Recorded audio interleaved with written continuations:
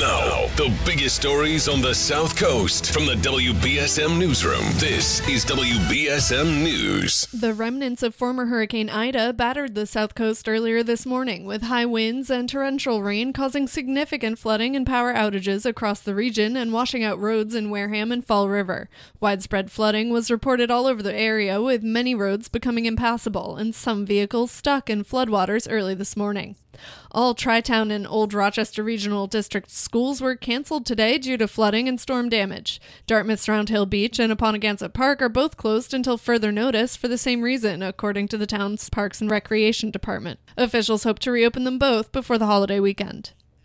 A naked man tied himself up on a Fall River golf course before untying himself and running amok on Wednesday. Fall River police have confirmed that officers responded yesterday to a report that a man was running around in the buff near the 12th hole of the golf course at the Fall River Country Club.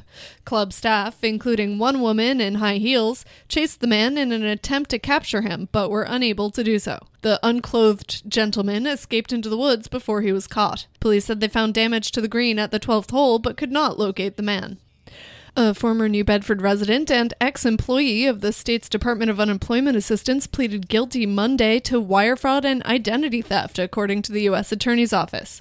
35-year-old Tiffany Pacheco admitted to 6 counts of wire fraud, 1 count of aggravated identity theft, and 1 count of conspiracy to commit wire fraud for her part in a scheme to fraudulently claim pandemic unemployment assistance funds for herself and her husband, Arthur. Arthur was incarcerated in Texas until September 2020, making him ineligible for pandemic unemployment benefits. She will be sentenced in January 2022.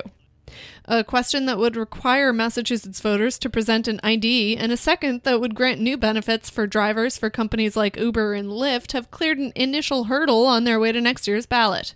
Other proposed initiatives among the 16 that received a constitutional green light from Attorney General Maura Healey's office Wednesday would legalize the sale of fireworks in the state, create a whale-safe fishing act, and allow for the return of happy hours.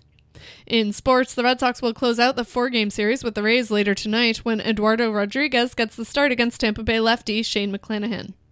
Now for a look at your local forecast from ABC6. Drying out this afternoon, mostly cloudy conditions. It'll stay a bit breezy at times through the afternoon with highs in the low to mid-70s. We head through tonight will be partly clear. Overnight lows dip down to the 50s. Tomorrow, a mix of sun and clouds. Can't rule out a stray shower, but overall most of the day is dry with highs in the low to mid-70s. From the ABC6 Weather Center, I'm meteorologist Chelsea Priest on New Bedford's News Talk Station 1420 WBSM. I'm Kate Robinson for WBSM News. Stay up to date with New Bedford's News Talk Station 1420 WBSM and get breaking news alerts and podcasts with the WBSM app.